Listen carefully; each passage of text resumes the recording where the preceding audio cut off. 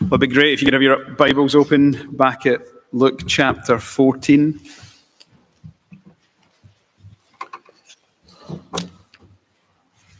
Lord, may the words of my mouth and may the meditation of all of our hearts be pleasing and acceptable in your sight. And we pray this in the name of our rock and our Redeemer, the Lord Jesus Christ.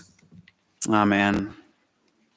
Well, you can well imagine just how tense the atmosphere in that dining room that Sabbath afternoon must have been. I suspect you could have cut the air with a carving knife. Jesus had just given this damning critique that none of them asked for. No doubt these men were still stewing over what he had said to them.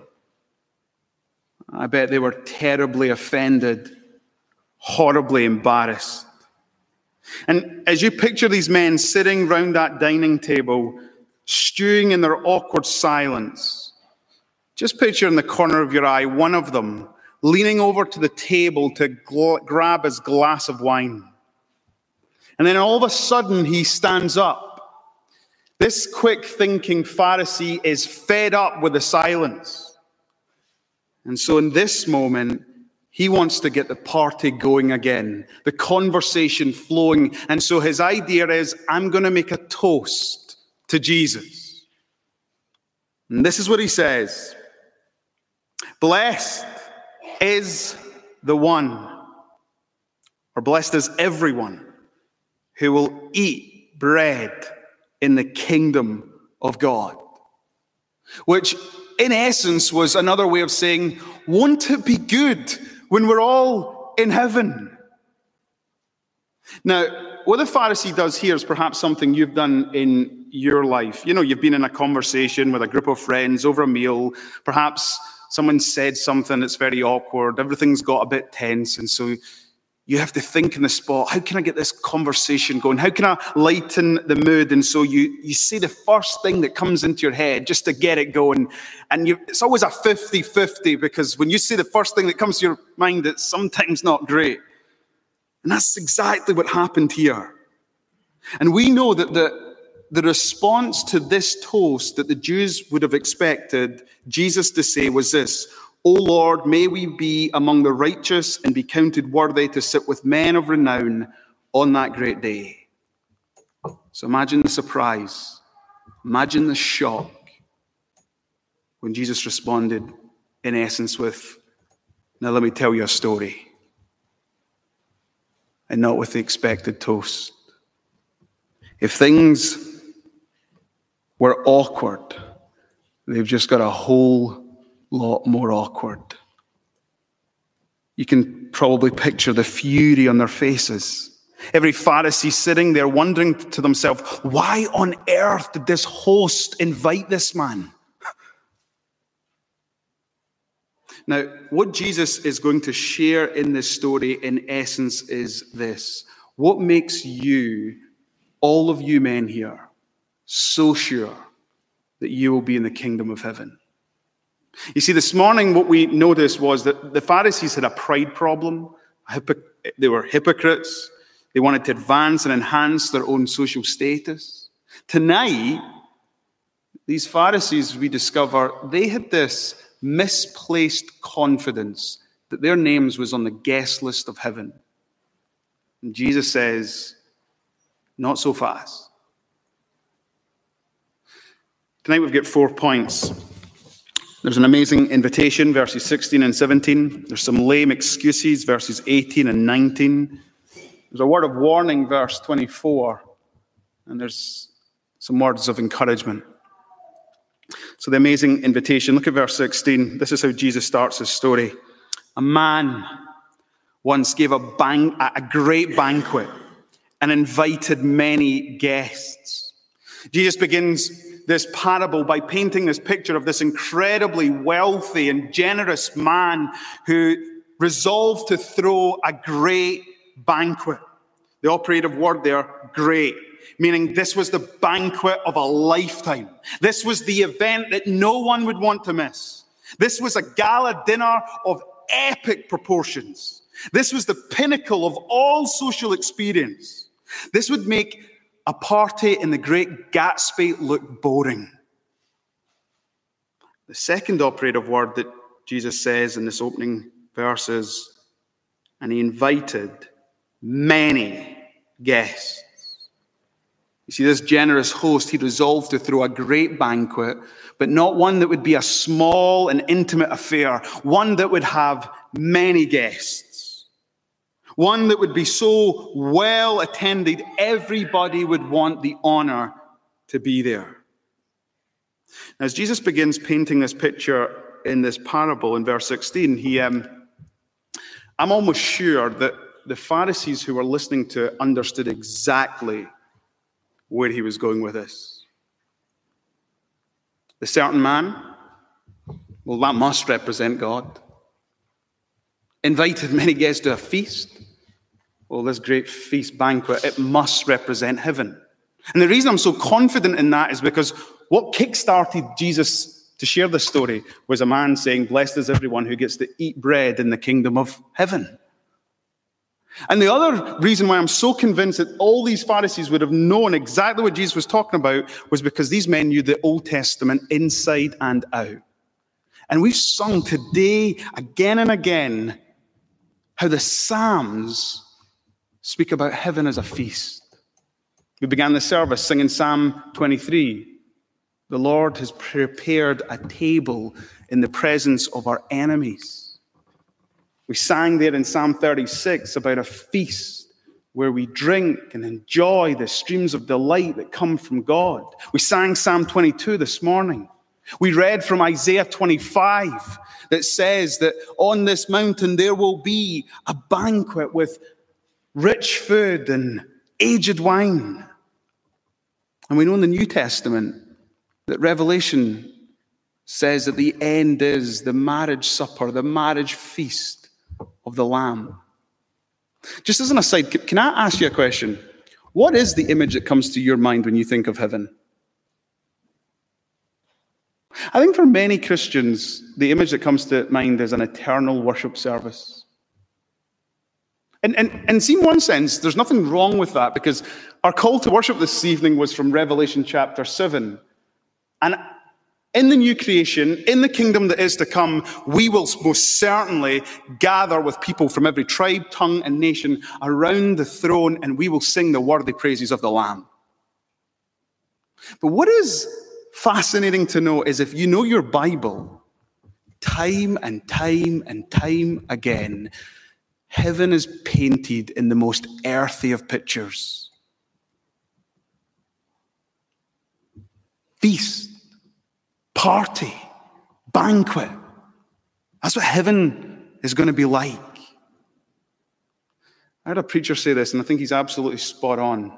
One of Satan's most effective pieces of propaganda is to convince the world and even to convince Christians that heaven is dull. That heaven is boring. That God's the ultimate killjoy and party pooper. But Satan couldn't be more further from the truth. You read the Bible and you discover that in the presence of God there is the fullness of joy, and in his right hand are pleasures forevermore. You discover that in this party, there will be no regrets, no tears. Death will be swallowed up. Every tear-stained eye wiped. Wine and meat. Celebration. Joy. I don't know if it's ever struck you that the next parable, or the third next parable shared by Jesus in Luke chapter 15 is a parable of the lost son. And do you remember what happens when he comes home to the father? The father clothes him. The father shouts to the servant and says, "Go kill a fattened calf." The father says, "Go get the bands, and we are going to celebrate. My son who was dead, my son who was lost, has now been found." And the older brother, who represents a Pharisee in that parable, he hears the music and the dancing, he hears the celebration, and he stands on the outside. And in that parable, Heaven, once again, is pictured as a party, and hell is pictured as standing on the outside. I need you to see this. In the New Testament, heaven is depicted as the place where you really want to be and you don't want to miss out.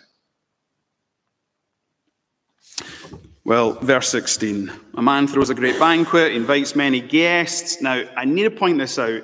In the ancient Middle Eastern culture, there were two invitations. You see, this was the day before Tesco's and Waitrose, no refrigeration, no freezers. So if you were going to throw a party, you would need to get an idea of the numbers who are coming. And so you would send out with your servants invites where people could RSVP and let you know that they were coming. And then when your servant came back with all the RSVPs, then you would start making preparations. You would order at the market the amount of fattened calves you'll need. You'd order the amount of chickens, the produce. And then you'd set your servants to work. And as soon as they got everything ready, you'd send your servant back out and he would say to those who'd been invited, "Come, for everything is now ready." Now, in that culture, if you got an invite from a very wealthy and generous individual, it was very rare that you would ever turn it down. You'd always respond yes to the RSVP. But you know what was almost never, ever happened? No one ever cancelled last minute when the servant came and said, "Come, for everything's now ready." Now, that would be a grave insult to the host. In an honor and shame culture, you would never do such a thing. And yet we come to our second point. Lame excuses. Read verse 18. But they all alike began to make excuses. You know, I've never noticed this before. I often thought that there were three people who made excuses. No, they all, that is every single person who was invited, they all made their excuses. See, the three lame excuses we're now about to read, they're just representative of the sorts of excuses people gave for not coming to this party. Read on. The first said to him, "I've bought a field. I must go out and see it. Please excuse me." Another said, "I've bought 5 yoke of oxen and I'm going to examine them. Please excuse me." And another said, "I've married a wife and therefore I cannot come." Now, the Pharisees listening to this story would have been shaking their heads and screwing up their faces. This is completely preposterous. No one ever would have the audacity to turn down the invite to such a banquet. Impossible, unthinkable, never in a million years. And now, Jesus, you've given those as the representative of the lame excuses. These are ridiculous. Like, think about it. Who would ever buy a field having never surveyed it first? No one. And even if you had bought the field and you hadn't surveyed it, it could wait to the next day. Secondly, who would buy 5 yoke of oxen, 5 beasts of burden, 5 tractors, and never give them a test drive first? No one. Who would say yes to an invite knowing that they're getting married and then last minute say, "Listen, I can't come because I'm getting married"? In Jewish culture, no one, no man. And anyway, if he was just married, his wife wouldn't want to miss out on this party. These are the most feeble, pathetic excuses. And the men listening to Jesus telling the story would have been shaking their heads. I want you to see, though, that Jesus' point is this. The reason people do not enter the kingdom of God is because they put their wealth, their careers, their social life, and their relationships before it. One commentator said it like this: Jesus, of course, is suggesting that men and women turn their backs on the kingdom of God for the sake of very trivial things: material gain, personal pleasure, sexual adventure. They choose such things rather than accept God's invitation. I think what we have to say is this: what was true of Jesus' day is true of our own. I don't know if there's anyone here tonight, and the reason you're not a Christian, the reason you're not following Jesus is because you've said to yourself, I am going to wait. I need to make money. I need to advance in my career. There's so many things I want to do in life. I want to go on adventures. I want some more personal pleasure. I want to experiment and enjoy things before I'd ever commit to being a Christian. It wouldn't surprise me if you were here tonight and that's your story. It's true of the Pharisees, says Jesus, and it's true of many of us. In fact, some of us who are Christians, we can remember back to before we were in Christ, and we can remember these were the very things that kept us from coming to Christ. Now, I want you to see the host's response. Look at verse 21. So the servant came and reported these things to his master, and the master of the house became angry. And that's the most appropriate response, isn't it? Just, righteous indignation. Like the work, the effort, the expense, his generosity, the social insult, the humiliation. All of these people alike made these sort of excuses. I'm not coming to your party. I've got better things to do. And they're all pathetic. And so when the master of the household heard this, he said to his servant, go out quickly to the streets and to the lanes of the city. Bring in the poor, the crippled, the blind, the lame. Go. The servant goes out, and then the servant comes back. And he says to his master, Sir, what you've commanded has been done, and still there is room. And so the master said to the servant, go out to the highways, hedges, compel people to come in so that my house may be filled. Now, if you're a Pharisee and you're listening to this, you're thinking, this is completely preposterous. Like, one, there's no chance that people would ever turn down the invite to this party. And are you for real? This host would say, go out to the streets and let the poor in, the blind in, the lame in. And then he would say, go out beyond the city gates to the foreigners, to the strangers, to the exiled, and say, you can come in.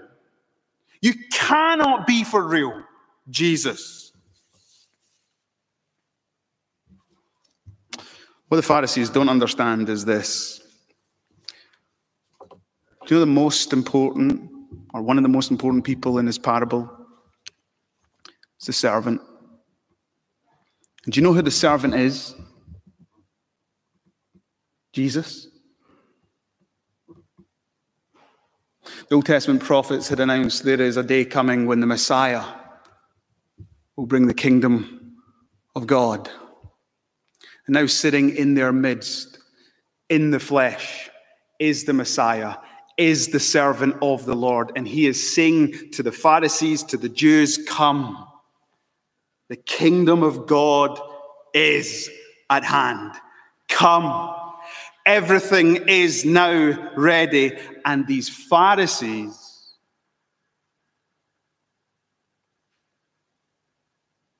are rejecting Christ's invitation, dismissing him, trying to discredit him. They want him dead. And little do they know that their actions will lead to them being shut out from the kingdom of God. We move from the lame excuses to the word of warning. You know, when the passage transitions from verses 23 to 24, the story ends in verse 23. Verse 24 is when Jesus looks up from having told this story and perhaps looks at the Pharisee who's made the toast. So he says, "For I tell you," all through the story, the you has been in the singular. In verse 24, the you is now in the plural. He's speaking to all of them. "For I tell you, none of those men who were invited shall taste my banquet." And Jesus' word of warning is this: you men, you think your names are on the guest list? Hear it from me, the servant of the Lord. No, they're not. None of you shall taste my banquet.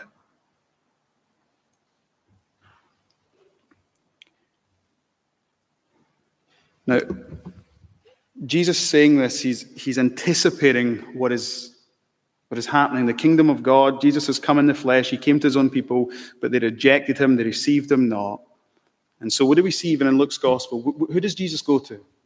He goes to the tax collectors and the sinners. He goes to the poor and the blind. Read through Luke's gospel, chapter 15. Who's he speaking to? The tax collectors and the sinners. Chapter 18. Who's coming to faith? But the poor and the lame and the blind. In chapter 19 is the same story. And at the foot of the cross, who comes to faith? But the Roman centurion. And Jesus is saying, listen, since the Jews have rejected it, since they've refused it, I'm refusing you to come into this banquet. I need to be really clear here. Anyone who does not make it into heaven does not make it into heaven because they have refused themselves.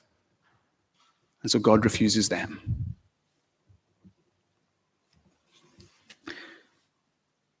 Put up your pathetic excuses, dither, delay, choose things that you think are more important than Jesus. And Jesus says, okay, you can have what you want, but you will miss out on the feast, on the banquet, not just of a lifetime, but of all eternity. But as I wrap this up, I need to say there's a really encouraging word that Jesus says in this passage. You see, as Jesus shares this story, he says, the man who threw this party, he is so keen. He's so keen, he's so eager, he's so urgent about the fact that he wants so many people to come in and experience his banquet. Hence the reason he says, go out quickly, go into the streets, go into the lanes and bring people. And the great thing about the poor, the lame, the needy, the blind, we saw this morning, they're people who know they need. They're people who know that they're hungry. They're people who would never turn down such an invite. But the host goes even further and he says, are there still room? Go out beyond the city gates. Go out to the highways and the hedges and compel them to come in so that my house may be full. This is speculation, but this is taking a parable a bit too far. But what do you think the servant of the Lord said to the people who he compelled to come in? Can I tell you what I think? Isaiah chapter 55. Come, everyone who thirsts, come to the waters. He who has no money, come, buy, eat. Come, buy wine, milk, without money, without price. Why do you spend your money for that which is not bread, and your labor for that which does not satisfy? Listen diligently to me and eat what is good. Delight yourselves in rich food. Incline your ear and come to me. Hear that your soul may live. Seek the Lord while he may be found. Call upon him while he's near. Let the wicked forsake his way, the unrighteous man his thoughts. Let him return to the Lord, that he may have compassion on him, and to our God, for he will abundantly pardon. That's no stretch. That's a servant song of the Lord. And that's one of the most glorious invitations. Come. If you want an insight into the very nature of our God, from the beginning of the Bible to the end of the Bible, God is saying to those whom he made, come to me. Come. You have got nothing to offer. Come. Come to the greatest party of all eternity. The greatest feast, the greatest banquet. Don't put this off. Do not reject this invitation. Come while the Lord may be found.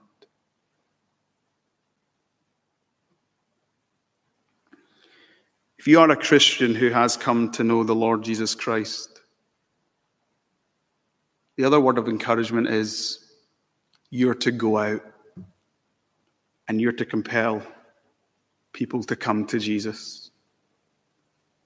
And one of the great privileges of being a Christian is that I know we think of evangelism as really difficult, but we're inviting people to Jesus, the one who abundantly pardons, the one who promises that he's going to take us to the place where there is no more death and where there are no more tears and where there is no sin and suffering, where we will eat the richest of foods, where we will drink the aged wine, where we will celebrate, where we will sing, where we will wave our palm branches. No, it's a bit too much for us Presbyterians. That sounds Pentecostal.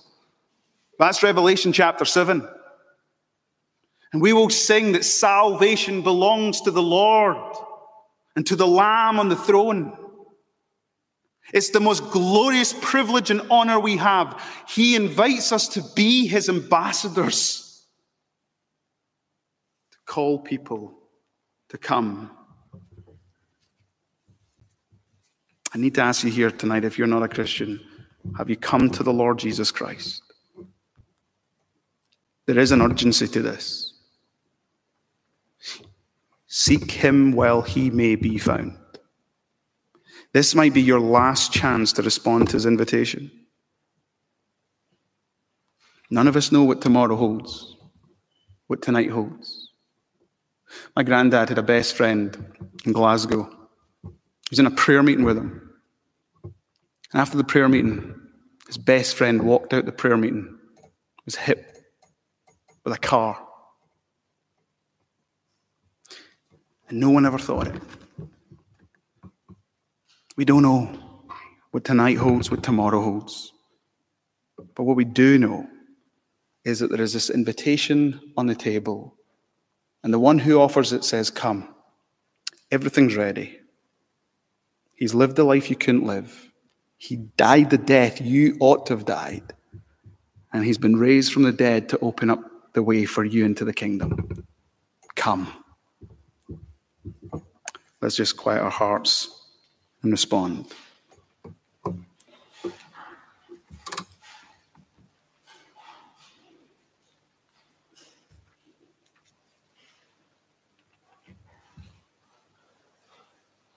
Our Father and our God, we thank you that the Spirit of the Lord was upon him to anoint him so that he could proclaim good news to the poor, that he could proclaim liberty to the captives, that he could recover the sight of the blind, that he could set at liberty those who were oppressed.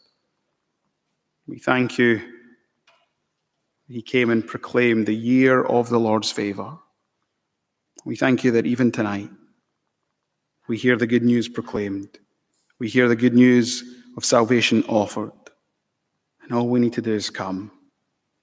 And those of us who've received, oh God, we thank you for the amazing privilege that you've given us to go forth and tell, and to make known this good news so that your house may be full.